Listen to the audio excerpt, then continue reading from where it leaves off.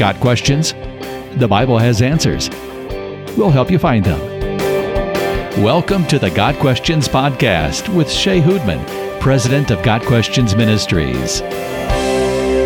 So welcome to the Got Questions podcast. On today's episode, I have with me Dr. Timothy Yoder.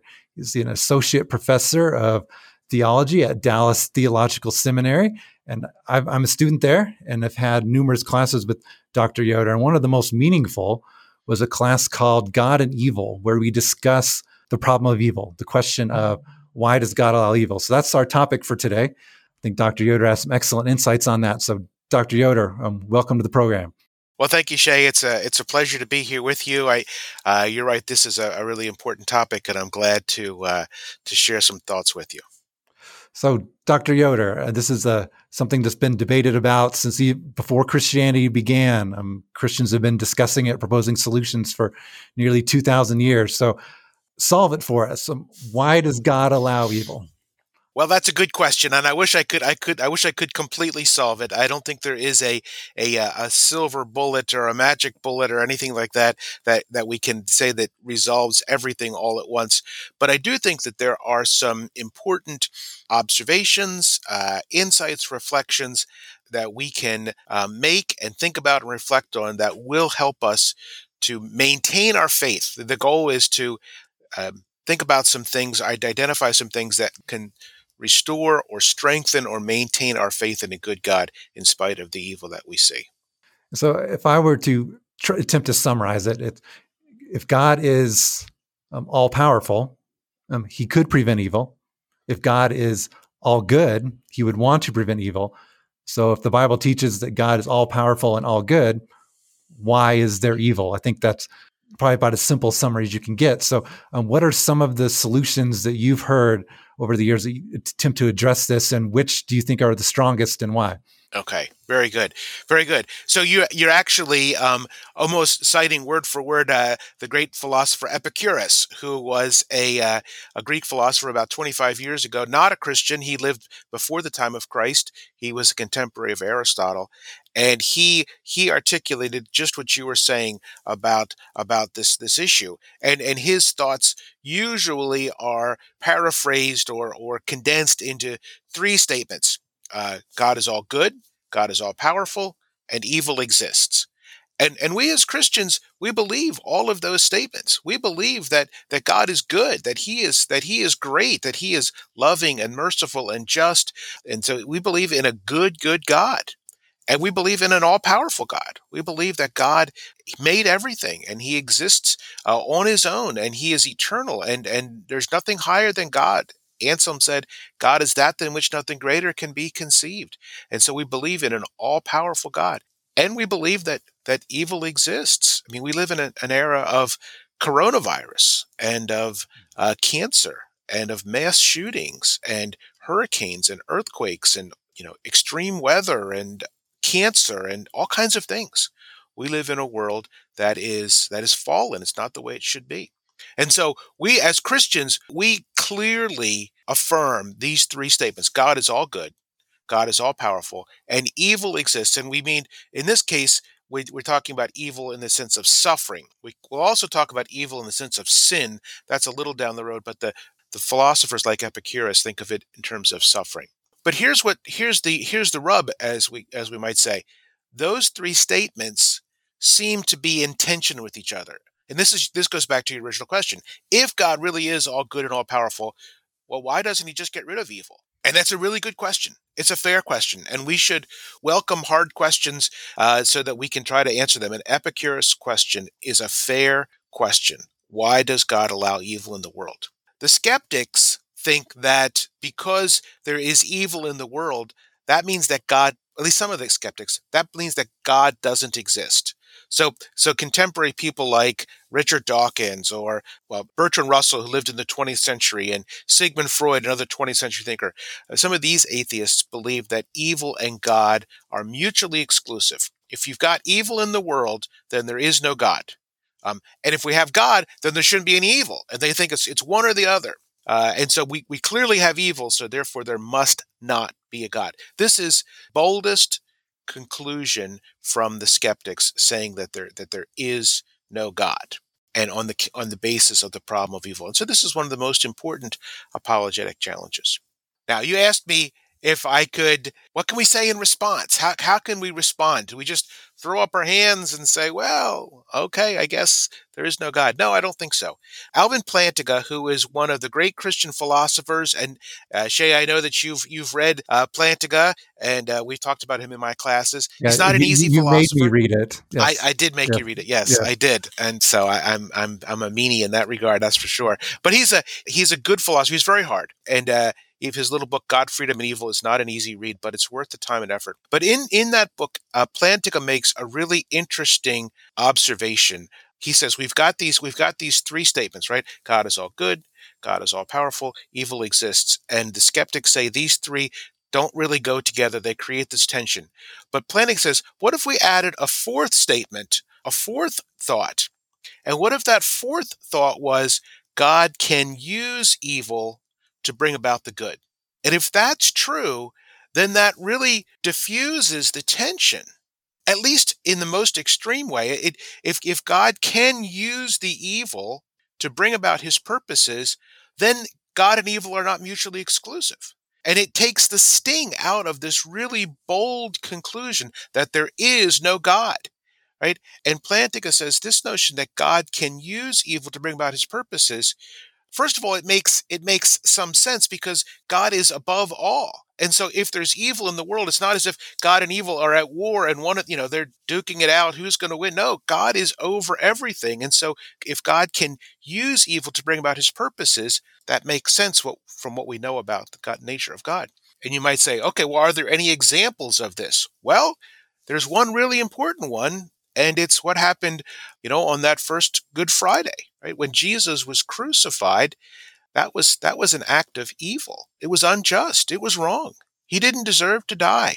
He didn't deserve to be crucified. He didn't deserve to be tortured and whipped and mocked in all the ways that he was. It was wrong. I remember as a little boy thinking that we shouldn't call it Good Friday. We should call it Bad Friday because it was a really bad thing. But we call it Good Friday because this amazing blessing came from it, right? Salvation, atonement, these tremendous theological truths. Jesus took our sin upon himself and died for it to propitiate the Father so that we can be saved and that we can be reconciled to him. And so here's a classic and essential example of this truth. God can use bad things to bring about his purposes. And so this is at the heart of Plantinga's discussion of evil, that God can use evil. And so God is not without his resources. The evil isn't defeating God. In fact, God is using the evil and ultimately will defeat the evil at the judgment seat. Absolutely. That's very helpful. It's amazing to think of back in things in your life, in our lives, that we've experienced where they were definitely evil things that either happened to us or that we observed happening to others. And then later seeing the good that comes about that, we can see examples of this in action. Another thing that Plantinga talks about that I found especially fascinating was his explanation of why God allowed evil in the first place. Why did he allow it to Adam and Eve's sin or Lucifer's sin, whichever you want to point to as the first sin. And correct me if I'm erring in my understanding, but one of his main points is that if God were to create truly free creatures, and also creatures who are limited, they're not omniscient, they can't know the full ramifications of their decision. So Adam and Eve being our examples here, that truly free creatures will always eventually choose wrong. They can't, they're not omniscient, they don't have the holiness that God does, etc. Mm-hmm. So in people in that situation, God could not have created a universe where there are truly free creatures who don't sin, because truly free creatures will always eventually sin. So what do you think of that argument, and how does that help us in the overall discussion? Well, I do think he's right. And now freedom is a big issue and controversial in Christian circles, because we believe in God's providence and we believe in election and those sorts of things. But I think that that is very important for us as Christians to affirm that we can make choices that are up to us. I think that God's providence cooperates with, or better, we cooperate with God's providence. And so the things that we choose are within the scope of his providence. And yet when we sin, we are to blame. Mhm. And I think this is a strong biblical teaching. And so we are to blame, whether it's, Adam and Eve, or Jonah, or Moses, or Peter, right, or Judas, right. In the Bible, over and over, the people that sin, they are held accountable for it. Well, we got some lights flickering. When we sin, we are held accountable for the sin that we do. And so this human freedom plays a role in our understanding of evil in the world, because our freedom means that we are able to make meaningful choices. I think that the reason that we as humans have freedom is a really critical thing. I love what Augustine, the great church father, argued in some of his works. He argued that evil is one thing that makes us truly human, that God, in just deciding to make us, he made us with the ability to make choices. We don't have absolute freedom. We can't just do anything we want. There are limits, and God, I think, constrains us. And yet there are things that are truly up to us. There are things that are truly up to us. And that's what makes us who we are. God has made us to love him, but we can only love him. We can only truly love him if it's also possible for us to hate him. And God wants us to believe in him, but we can only truly believe in him if we can not believe in him or blaspheme him. God wants us to repent, but we can only truly repent if we can also refuse to repent, and so on. And there's a number of these things that God wants. God wants us to worship him, but we can only worship him if we can also refuse to worship him. And so, because love and faith and repentance and worship can't be, it's not something that God can just make us do, like a puppet or an avatar on a computer program or something like that. No, it's something we have to. It has to come from within us. It has to be genuine. It can't be forced. And so Plantinga says, and I agree with him, that therefore there are some things that God can't do. And one of the things that God can't do is he can't make free creatures who will definitely love him. It has to be part of our choice. And because God gave us the ability to choose, therefore we will choose the right and we will choose the wrong. And evil is in the world because, as Adam and Eve did, they chose the wrong. And we affirm their choice over and over in our lives every day. We choose the wrong. But we also, through the help and guidance of the Spirit, choose what is good, and we believe, and we repent, and we have faith, and we worship, and therefore we can have a relationship with God. This free will defense, I think, is the most important Christian thought about the problem of evil. I think it explains why evil is present in the world, and it also helps to explain what it means to be humans that God created. I remember when reading through Plantinga's book, I think for the second time, and when it finally clicked. And the problem of evil has been something that I've wondered a lot about, thought a lot about, but didn't really have like a clear answer. I was like, it doesn't make sense to me. I mean, I was still at the point where, okay, God, I don't understand this, but I'm going to trust you. But reading Plantinga really helped me to get to the point that, okay, that makes sense. I mean, the way he explained it, again, it took me multiple times reading through it to putting together his points and all the formulas and so forth. But once it finally clicked, it was like, wow, that's actually really, really helpful. Now, obviously, Plantinga is not the first to come up with explanations throughout church history. There's been multiple theologians, philosophers explaining this. What are some of the other possible explanations for why God allows evil that you find to be helpful? Good. Yeah, let me mention a couple of big names in this that I think are really helpful. I mentioned Augustine already in his famous Confessions. If you've never read Confessions, you really need to. It's one of the great books in the world without qualification. It's a fascinating read, the story of his life and conversion, and he talks about the problem of evil quite a bit in there.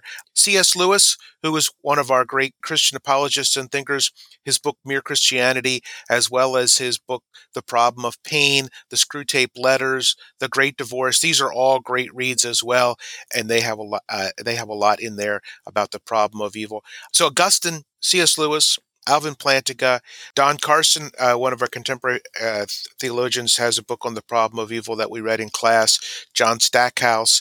These are some good thoughts, good authors as well. So the free will defense, I think, is very important. The free will defense helps to explain that freedom is part of the reason that God made us is he endowed us with freedom so that we can love him and worship him and obey him.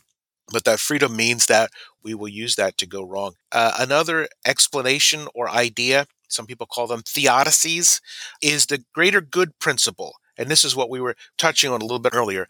The greater good principle argues that some things are necessary some evils are necessary in order to produce some goods.